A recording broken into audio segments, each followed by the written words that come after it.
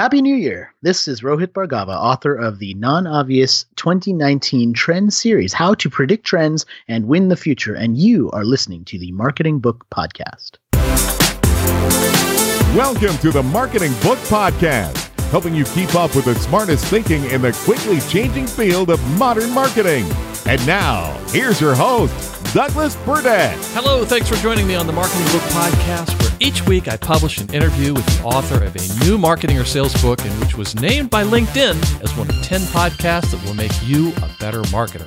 My goal for this podcast is to help you discover new ideas in order to succeed in the quickly changing field of modern marketing and sales. Don't worry about taking notes. You can find links to everything linkable in this episode's show notes at marketingbookpodcast.com. And since you're a listener to the Marketing Book Podcast, if I can recommend a specific marketing or sales book or some other helpful resource that I know of for whatever situation you find yourself in, feel free to connect with me on LinkedIn where we can chat, and I'll try to point you in the right direction.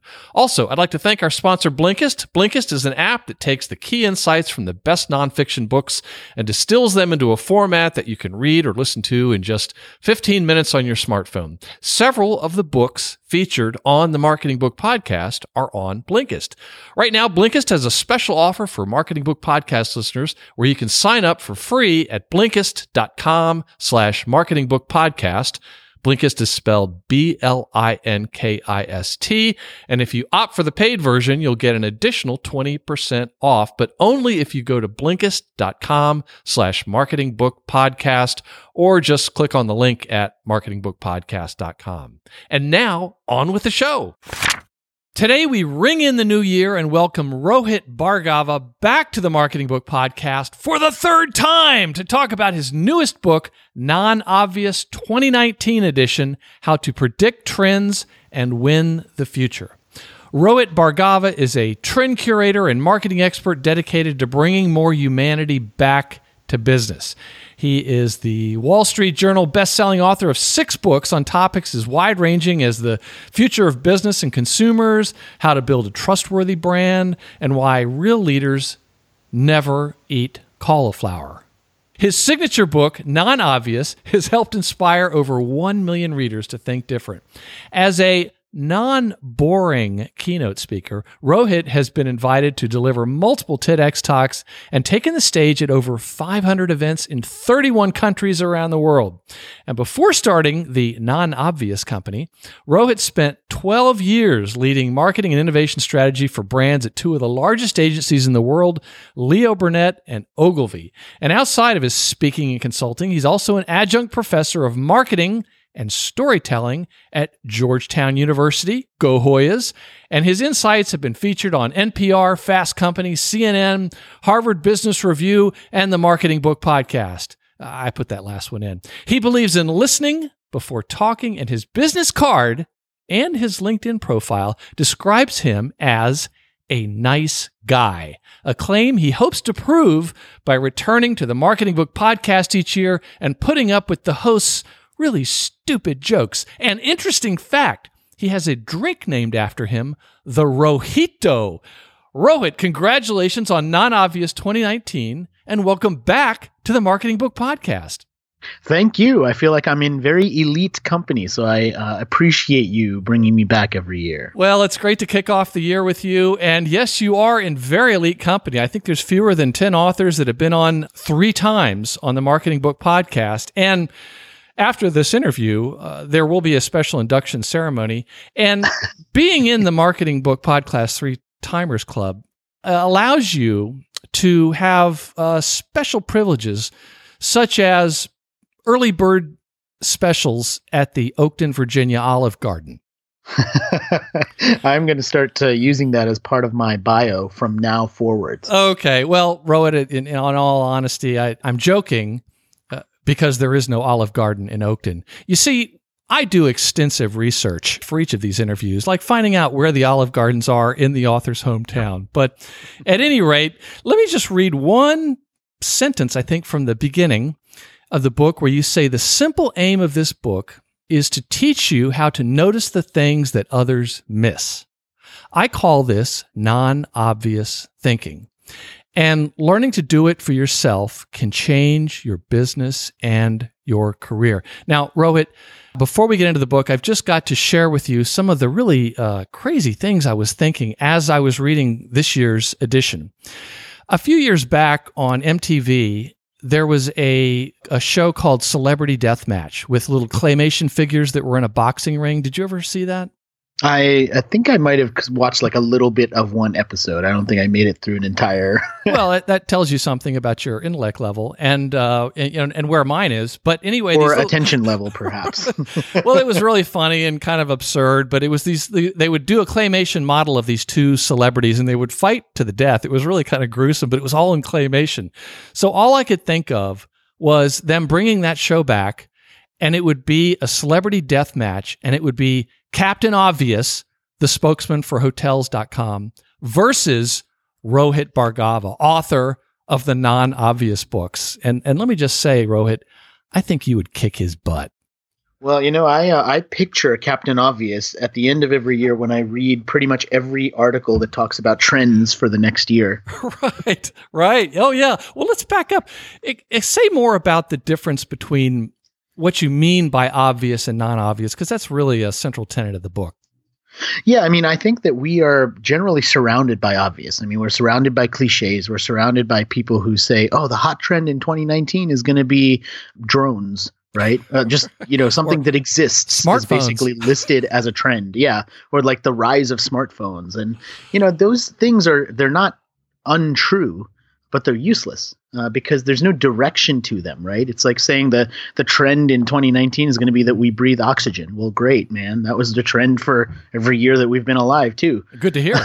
Yeah, exactly. But it doesn't really tell us anything. And I think that the problem with a lot of that is it becomes the reason why people get skeptical about any of this stuff, because they're looking at things that are supposed to be insightful and they're actually not. And when they read them, they think, oh, I already knew that. And maybe it's just reminding me of something I already knew, but that's not particularly valuable. And so every year I spend a lot of time with my team in discussions and just thinking about like, what is the new unique angle for these things that we might have heard of that will give someone something new. Mm-hmm. So this is the time of year when I'm reading a lot of these articles about what's new or what the predictions are from the experts on fill in the blank. And after having read a few years of your book editions, reading those kinds of articles is even more painful because I know too much. Thanks, Bhargava. So could you've ruined it for me, but actually you've probably made me smarter about this nonsense that I'm reading. Can you say a little bit more about the specifics of why trend predictions, by and large, are, as you say, spectacularly worthless? Yeah, I think a couple of reasons. I mean, one is that the most obvious reason why is because a lot of people who are doing these trend predictions are doing them for self-serving reasons. Mm-hmm. Like a drone salesman. Yeah, exactly. So if I'm selling something, then of course the trend in 2019 or whenever is going to be that thing is the hot thing, right? Because that helps me sell that thing. Mm-hmm. And so there's no agenda behind this trend research that I'm putting out there. Right. And that's the first thing, because I'm not selling any one thing really that is pointing to the fact that this trend report has to be about that. Mm-hmm. I think the other reason is that a lot of people who are looking at trends, if they're in the futurist category, they're looking at these big societal changes that could happen and predicting something that might happen in 20 years or 30 years or 40 years. And that is pretty much science fiction. And I don't say that to dismiss it, because I love science fiction. Science fiction allows us to imagine a future that could be and helps the people who might make that future to actually do it. But it doesn't tell you what's going to happen. It's not really a prediction. It's like a hope. It's a painted vision, right? Mm-hmm. And a lot of these people who focus on the trends in the long term, like that's essentially what they're doing. And the problem is they're presenting it as will happen, as opposed to science fiction, which is this could happen and this is a potential future that may be our future, but we may do something else. The other problem with a lot of these trend predictions is that they focus on one industry. And so you'll read, here are the trends in financial services, and here are the e-commerce trends, and here are the retail trends, and here are the fashion trends. And the problem with that is that they're all looking at the same sources in order to create this idea of trends in a particular industry. And one of the biggest things that I try and teach in this book is that the beauty comes from the intersections. Yes. And if you can see the intersections between industries, you can see what no one else is seeing. Right. And so there are also a few myths of trend prediction that you talk about in the book. And you seem to be bursting some bubbles there. I mean, even that I might have had, or that the first time reader might have seen, like the idea that trends are spotted. Yeah, I hear this term a lot, trend spotter. And it's not my favorite term. And the reason why is because what it says is that you're walking down the street and there's a trend sitting there. And all you have to do is open your eyes and you'll be like, oh, that's a trend. There it is. I spotted it, right? Mm-hmm. And instead of using that term, the term I prefer is trend curator or trend curation. And the reason I love this idea of curation is because, I mean, most of us, unless we work in content marketing, you know the term curation from museums. Curators work in museums. And if you think about what that curator does, the job of a curator is to go through this collection of paintings and sculptures or whatever the museum has and to decide what 10% of it you're going to put on display. Mm-hmm. And you don't put everything you have up on the walls. You instead tell a story and choose what you're going to show. And that to me is what really thoughtful people who are seeing things that no one else sees are doing. They're curating ideas and figuring out what to pay attention to and what to put on the walls, so to speak, what to pay attention to and what to not pay attention to. Right. And you also say, and I got to believe this may hurt a few feelings, you say a myth is that trends are predicted by industry experts. Yeah, I hear a lot of industry experts. And in fact, there are people who have said that in order to predict trends or to be a trend spotter, as they call them, you need special training. And I don't believe that. My philosophy is much more like if you've ever seen that animated film Ratatouille, where the whole premise is anyone can cook. I believe that about trends. Like, I think we all have the capacity to see around the corner and to see trends. We just have to learn the right process to do it. And so that's what I spend a lot of time talking about and thinking about. Mm-hmm. Now, vocabulary words, but they're very important. Explain the difference between a trend and a fad. A trend, to me, typically describes something that is a behavior or a belief of an individual. And so it describes how we think and why we make the choices that we do, why we buy certain things, why we believe certain things. A fad usually is about a product or a service or something. It's about a thing. It's not about a belief. It's about a thing. Mm-hmm. And it often comes on the scene and leaves even faster. Correct. Yeah. All right. Well, when I read the books, the non-obvious books, I'm reminded of this phenomenon where, you know, my kids are now in their early 20s, but when they were growing up, I don't really notice them growing up because I was with them every day. But then somebody would come and visit once a year or see them and they go, gosh, I can't believe how much they grew. And it sort of recalibrated. Wow, I hadn't noticed. And I may be the only one that's felt this way, but that, in addition to Celebrity Deathmatch, I thought about that as I'm reading this because it's the one book out of the year I read where I lift my head up and realize, oh, wow, I hadn't noticed all this going along, but it made complete sense. And it also is nothing that was that I noticed. I guess they were non-obvious. I guess that tingling means it's working. Yeah, I think that is part of the intent, you know, and it's sort of like that idea of, you know, a lot of times when you go to the theater and you watch a movie and you come out of that movie and you're like, oh, that movie made me think of like something, but you don't necessarily know how to articulate it in exactly the right way because you just saw the movie and it's not really your thing to articulate. But then maybe you read a review of it or you read someone's take on it, or you talk to someone who says, oh, that made me think of this. And you're like, yeah, you know, that's what it was. Like, that's what I was thinking of, right? Couldn't put my finger on it. Yeah, exactly. And a lot of this book does elicit that kind of response from people. And I think the reason why it does is because part of the process of this is that I'm saving stories continually throughout the year. Mm-hmm. And so I'll save a story from like January, and then I'll save a story from March, and then I'll save one from September, and then I'll save one from November, right? And I'll aggregate all those together and say, well, this is what all of those together are telling us. Mm-hmm. And what happens for most people is they would have just remembered the one that they read from November, even though they probably might have seen the other stories as well. And when someone says, this story you just heard relates to those other 3 things from those months ago, you knew that in the back of your head, but you weren't thinking about it. And when you read the book, then you're like, oh yeah, I remember that. Like that did like that. I did think about that at that time. But it's not current for you. It's not top of mind until someone brings it up. Yeah. Well, let's talk a little bit more briefly about, it's a year-long process. It's not like you just spin these up at Thanksgiving dinner. But first, before you talk a bit about this process, it's like a manufacturing plant that you've got this thing going on all year. How did you get started with all this trend curation stuff?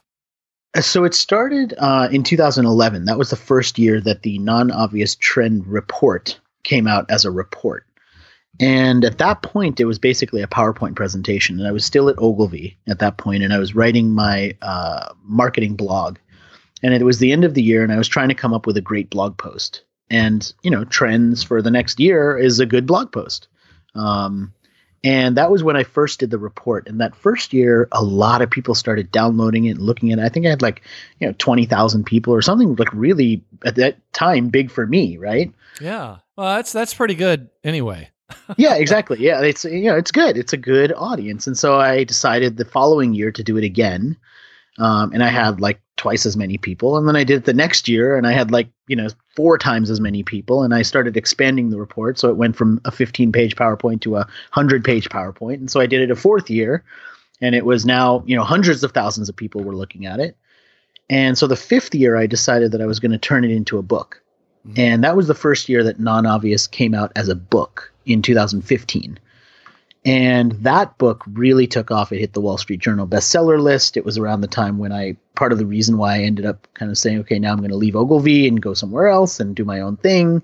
And since then, it's been a new annual book every year. And every year it starts to get more of an audience. It does better. Now it's in all the airports. So it tends to do really well from the airport channel for business travelers. And so it's just kind of taken off from there. And so every year now there's a new book version of it. But Rohit, when do you think it's really going to catch on?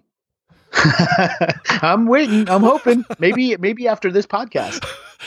No, I'm just kidding. But talk about the process that you go through throughout the year. And we're talking, you're using Sharpies and you've got folders and you print everything out. You must buy a lot of cartridges all year.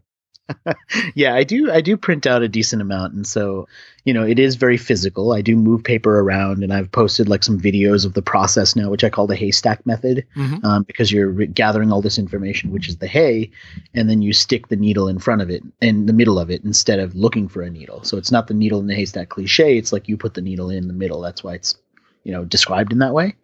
So there is a lot of that. There's a lot of the collecting of this information throughout the year. This year it was interesting. I was doing some work with Microsoft, and they did a feature article on the whole process.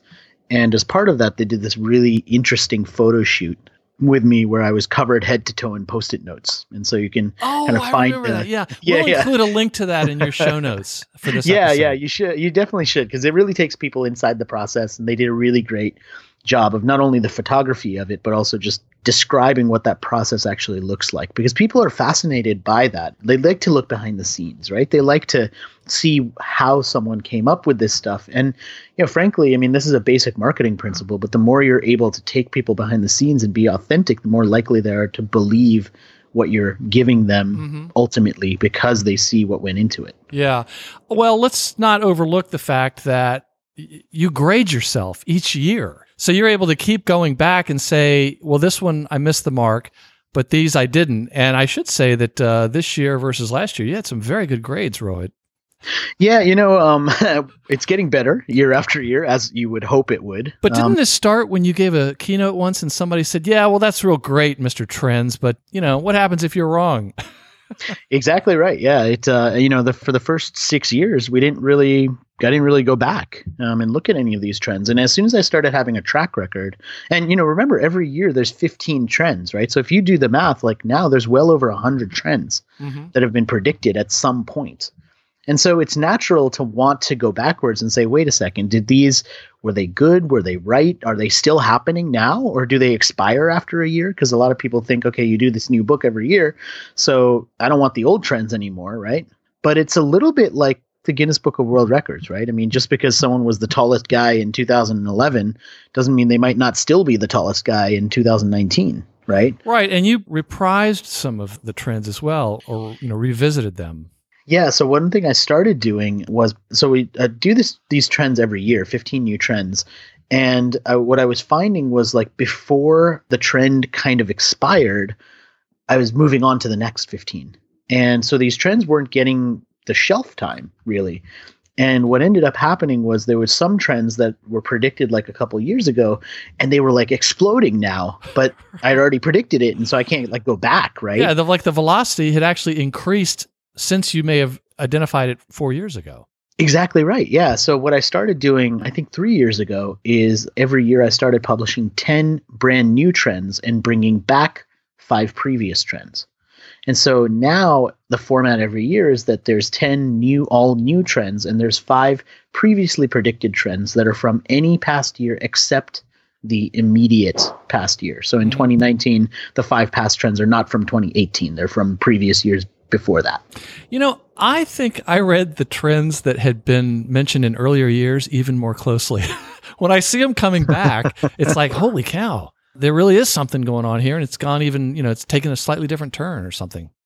Yeah, exactly right. It's it really does kind of turn into that, and so they do. You're exactly right. They take a turn sometimes. They used to be more about one thing, and now they've kind of become about something else. Yeah. So let's get into just a few of them. We don't know. You said there's 15, and there's all these others from previous years. I wanted to just mention a few and ask you to talk about it, and I've somewhat randomly, but I picked out some that I thought were really going to be helpful for the audience of the Marketing Book Podcast. And the first one is called Strategic Spectacle. And of course, once you explain it and you give a few examples, I go, oh, that's right. I didn't realize that was a trend. But that's where you talk about brands are intentionally creating spectacles of themselves. Talk about that. Yeah, there's one thing that I think we've all probably heard at some point, which is people want experiences more than they want products, right? Oh, absolutely. And they're paying for an experience. They're not paying for a product. Exactly. And so we've been talking about that for years now, right? That's not new. But this is a perfect example of seeing the patterns between multiple things, because one of the things that everyone was doing probably 9 months, everyone in marketing at least was doing about 9 months ago, and all my friends in the agencies is playing this online game, HQ Trivia, right? So they'd dial in at a certain time and they'd play this trivia game. And it was like this momentary spectacle. And then later on, and this is a much more recent story, you had the artist, Banksy, doing his painting that got shredded after it sold for like $1.4 million. Like a few seconds after it was sold at the auction house. A few seconds after it was sold. Exactly, right? And so those two things, in many people's minds, were separated by 7 months. But when you take them together and look at a pattern between them, one of the things you start to find is these live experiences, these moments in time that people are experiencing, they start to talk about and they start to live through. And it's a spectacle, but it's strategically done. It's not an accident. Mm-hmm. Like the eclipse that occurred in 2018. That wasn't planned, but that was probably the only spectacle that wasn't. Yeah, exactly. And, and you start to put these pieces together, and the implication of it is that strategy and spectacle are intersecting now, and that creating a spectacle on purpose may be a great marketing strategy. Mm-hmm. And so that's what I wanted to write about and talk about in this trend. Yeah, it's really no longer available in television unless maybe it's the Super Bowl or the World Cup or some big sporting event, really. Right, exactly. Or maybe some sort of political debate or a news conference or something like that. Let's talk about, I had another author, Joel Backler, on the podcast, and he wrote this great book on influencer marketing. It was called Digital Influence. And this was very interesting to see come up in one of your trends, and it's called artificial influence. And it's a little depressing, I guess, but it's like corporations and all governments and everything, they're using like these virtual creations to shift public perception and sell products and try to get results. I guess I wonder, as I was reading it, I was wondering if some of the issues with Facebook, if they're having to wrestle with some of this. Can you explain a little bit more about what you mean by artificial influence? There was a lot in here, and I think that you're right. It was really, some of it was quite disturbing, and some of it was fascinating in a not disturbing, but in a futuristic, fascinating way. So things like people going to virtual concerts for this Japanese animated hologram named Hatsune Miku, and treating her as if she's like a real celebrity and going to see concerts of her, even though she's a fabrication who performs music created by others. Or the announcement in, I think it was October, that there's going to now be holographic tours of deceased artists. So Michael Jackson or Amy Winehouse might have a music tour, and they'll have a real band backing them up. But they themselves will obviously be a hologram because they're no longer living. Well, maybe we're starting to redefine what living means. Yeah, exactly, right? Because they live on through their performances, and so they can generate the performances. Yeah, I read that and I just thought, I have got to see this. Yeah, I know, right? I mean, so interesting. But like, you have that, and then you combine that with like the rise of deep fakes and this really dangerous idea that now you can insert someone's face into certain situations. And like on video, not just on an like image. On video, like on video, and to the naked eye, like you can't tell that it's been faked. Which is really dangerous, right? And it's causing some really big problems. I mean, deepfake videos, many people blame for the election results in the Philippines, and how the new Filipino president ended up actually winning the presidency. Because somebody produced video of his opponent. Exactly, in compromising sexual activities. Positions, and and he would say that it's real, and she would say that it wasn't, and it ended up being fake. But it led to a lot of perception challenges. And in some of these countries, Facebook has been very central to the problem, because they've come into the country and said, look, we'll give you free internet access, but it has to go through Facebook. And so they've effectively created a monopoly in certain countries where they own the internet, and therefore they own the media. And when the media propagates through Facebook to be incorrect, and Facebook doesn't correct it, really dangerous things start to happen. Yeah, and you also mentioned how, I think it was Unilever who said, going forward, we are not going to work with any influencers if we find out that they purchased followers. Yeah, I mean, some of the big like P&G and Unilever, I mean, they've been very forward thinking about saying, look, we're going to pull the dollars. And really scary things for the advertising industry have happened when they've done tests on that. Like, for example, pulling tens of millions of dollars and seeing no negative impact on their sales. Mm-hmm. And that's dangerous, because now all of a sudden these people who are selling the advertising can't say, well, you need this in order to continue growing your market share, because here's some evidence saying, look, we were just fine without it. So why don't we just save the money?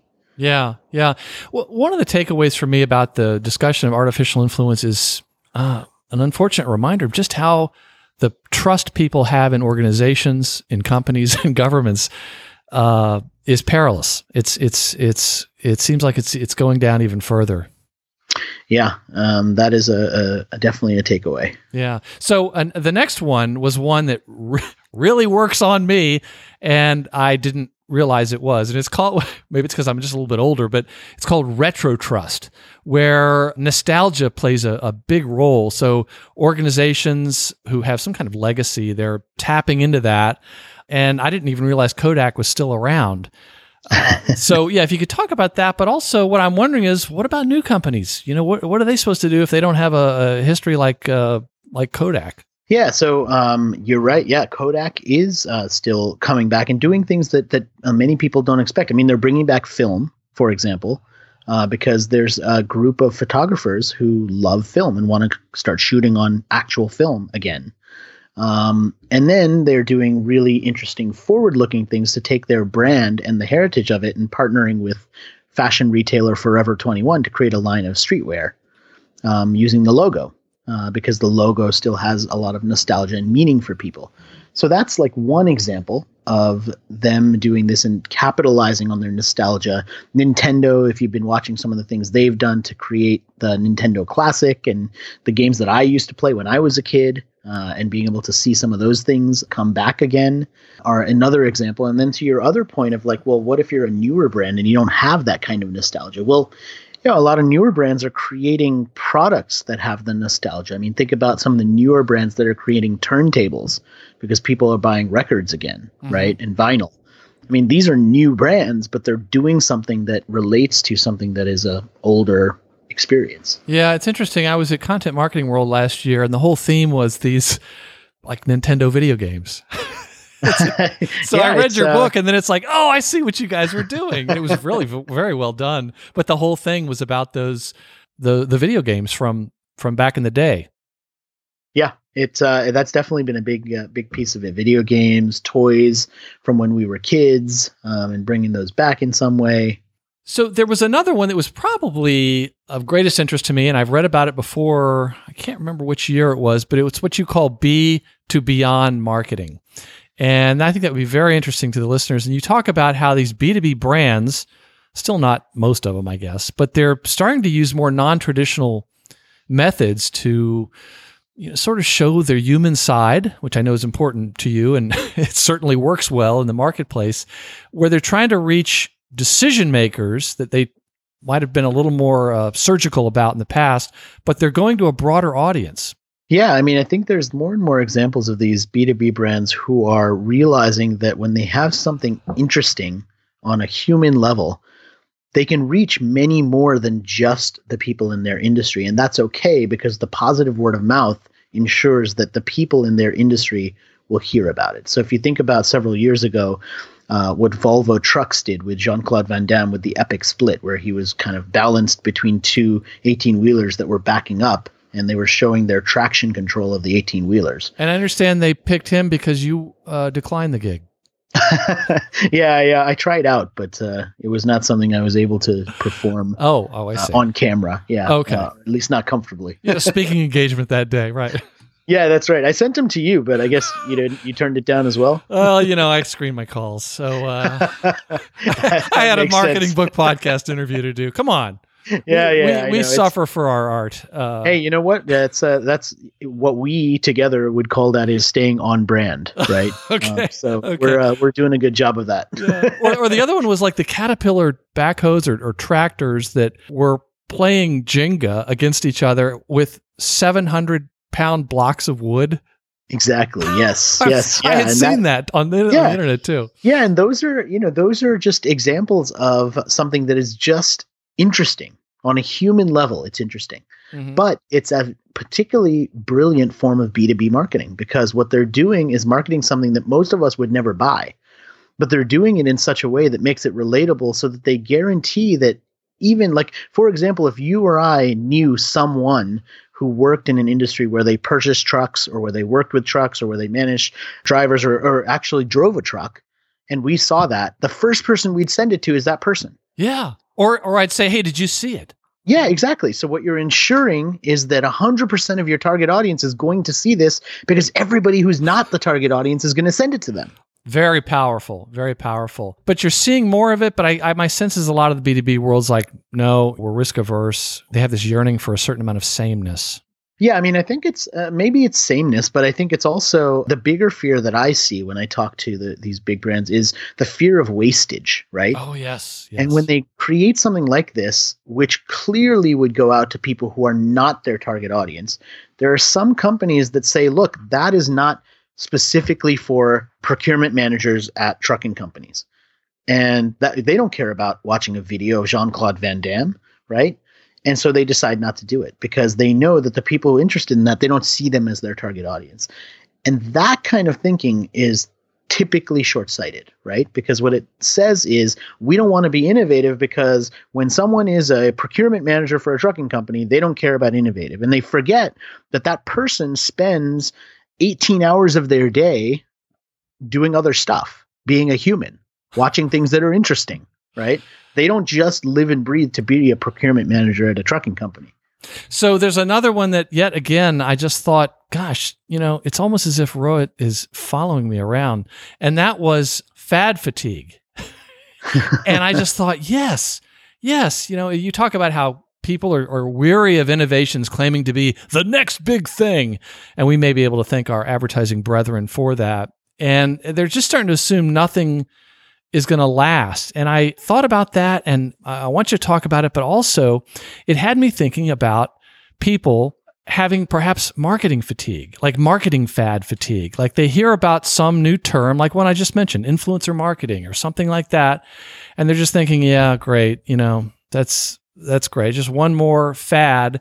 And then just to go a step further, I was thinking about how there may also be marketing technology fad fatigue. Because every month you hear about some new marketing technology that's the greatest thing. It's going to, you buy that, all your dreams will come true. But yet I see all this new technology and I'm just thinking like, oh, I'm going to wait until I hear some friends sing their praises. Yeah, I think you do have this happening quite a bit. And I think that what's happened with the internet, I mean, you've always had fads and people have always kind of been tired of them. That's why they're fads, right? People get sick of them. But I think what's different now is with the internet, these fads can be communicated and spread much faster, much more widely, and then die much more visibly. And what was fascinating was as I was doing the research for this, I came across one article that really I found entertaining. And it was it was one of those kind of clickbaity style articles, but it was all about fitness fads. And what it promised was that you could see the fitness fad from the year you were born, all the way back to like the 1950s, right? And what does that tell us about fad? That is such a great example. Right, exactly. That there's there's a new fad every year in fitness, from like stretch bands to foam rollers to like Zumba to, whatever you could name, right? Or more than one per year. Yeah, it's just really interesting to see like what was the year when that one fad took off. And the only thing that's guaranteed is like that fad is no longer the fad, right? Right. How quickly they fall. And it reminds me of during the holidays on television, there were some news shows talking about what were popular toys when you were a kid. And that's what came to mind, because they would say, well, in 1985 or 1995. And I just thought when I had seen those reports, I can't remember where, but then you talk about these fads, I thought that's the exact same thing, except there's actually probably more fitness fads than there are toys.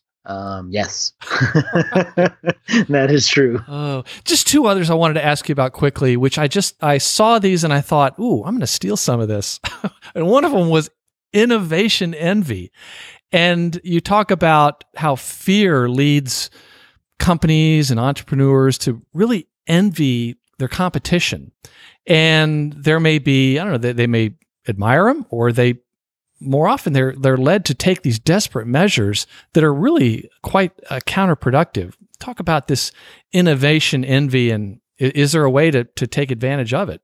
Certainly. I mean, the first thing is to recognize it when it's happening, right? And I think that one of the things you see a lot with innovation envy is this constant stream of companies looking over their shoulder to say, oh, our competitors just launched an innovation lab. And now they have coffee for startups and they have beanbag chairs. And so we need an innovation lab, right? And we got to rush around and we got to do that, right? Or we got to start hosting hackathons because everybody now has to describe themselves as a technology company. And, the perfect example of this, and what I really started digging into, was this whole theater around Amazon saying that they were looking for a site for their second headquarters. Oh, yeah. And, when they launched that, like all of a sudden you had over the course of months, you had 200 cities, even more across the US, all kind of trying to be the city that would be the one that was picked by Amazon. And you had mayors promising to change their name to Senor Amazon if they got picked, and all this idiotic stuff happening, right? And the whole point was that everybody was trying to out-innovate everyone else and be the choice, and doing it in such a sad, depressing way for anyone who was watching that wasn't involved in this search, that it was just it brought to the forefront this idea that so much of what we're doing is just trying to keep up with everyone else because we don't want to get disrupted.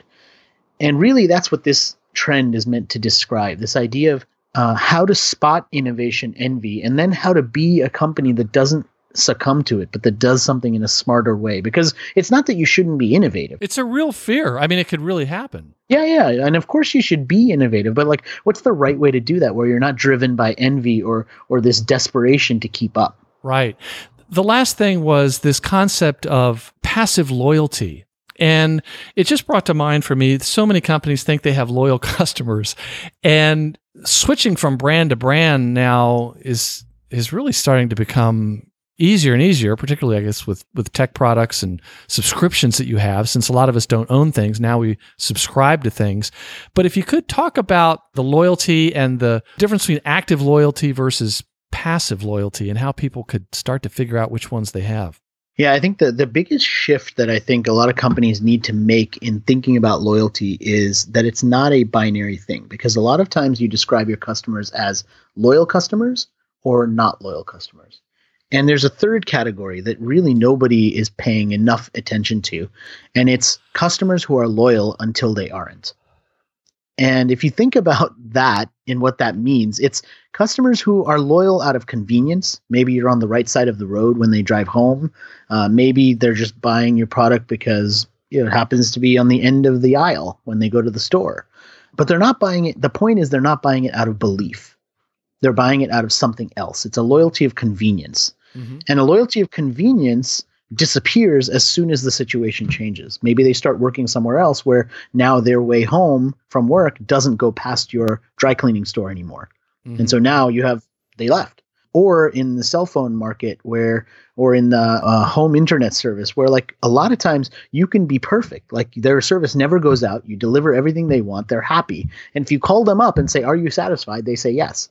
And then 2 weeks later, someone else says, "Oh, I can give you the same thing and I can save you $20 a month." And they say, "See ya, I'm gone." Satisfaction does not equal loyalty. Exactly right. Yeah, exactly right. Oh. Last thing I wanted to ask about, which you touched on at the beginning, was this idea of intersection thinking, and it's tied to the notion that trends aren't spotted. You don't see it sitting there. Can you say a little bit more about this intersection thinking and why that is so crucial for identifying trends that you can actually capitalize on? Yeah, if there's a secret to seeing trends before anyone else, it's this. And it is all about being open-minded enough to look outside of your industry and see what other people don't see, so you can see patterns and put pieces together. And a lot of what I talk about is how do you start to do this? And one of the tangible tips that I give to people all the time, and it's one of my favorite things to tell people to do, is to go into a bookstore and buy a magazine that's not targeted towards you. And so for me, being a dad of 2 boys, I would buy Teen Vogue magazine. Because when I do that, I get to go into the world of someone totally different than me and see something that I otherwise would never get to see. And it makes me more open-minded. And we have to choose to do that, because Facebook's not going to help you be more open-minded. It's going to do the exact opposite, I would think. That's right. Yeah. Yeah. In fact, they have a business model behind doing the exact opposite, right? Because they reinforce what you already believe, right, and make you angrier if you're already angry. Mm-hmm. Which is a topic I seem to recall about outrage from, was it last year?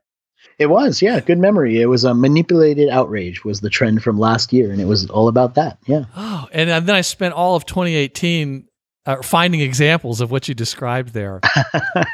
Now you are thinking exactly like me, because I do the same thing. I'm like, oh, there's another one. There's another one. And it's a struggle for an author of a book like this, because I'm like, oh man, I should have had that one. Like, I wish I saw that one 2 weeks earlier. I would have put that in the book, So that's a constant for me. But the manufactured outrage, seriously, as the year went on, I had some friends who were complaining about politics, whatever. And I just remember saying, you've got to turn off that television because they are pulling you in, That's right. Just like That's a right. fish onto the boat, getting you to watch their commercials by outraging you. So, Rohit, if readers took only one thing away from the book, what would you hope it would be? I would hope it's that we all have the capacity to see intersections and see around the corner and predict the future, but we have to choose to be more observant and more curious about the world. We have to intentionally read things that we may not otherwise read and be more open-minded. And I think that that's a choice. And so when you choose to do it, you can come up with better things and be more innovative and win the future. This is the time to do it too, because it seems that it's harder and harder for people to go outside their comfort zones. They're not forced out like they were just a few years ago. And let me add to that, Mr. Bhargava. I would submit that if people read this book and they're going to be sensitive to these things, they're going to be looking for them, it's going to come up during the year. you're going to mention that you're going to see this, you're going to be at work, and you're going to be talking about this concept, and it's going to influence some aspect of what you're doing with marketing and sales. And your Rohit is going to be living rent-free in your head for the next year.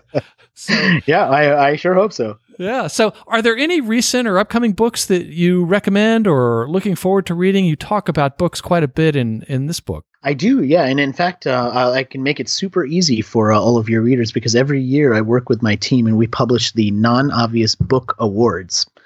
And so we've just announced the 50 best books of the year. And then we'll choose from that a short list of 15 and then the top 5. And so all of that I'll give you the link to. You can share it in the show notes. Oh, and there's great.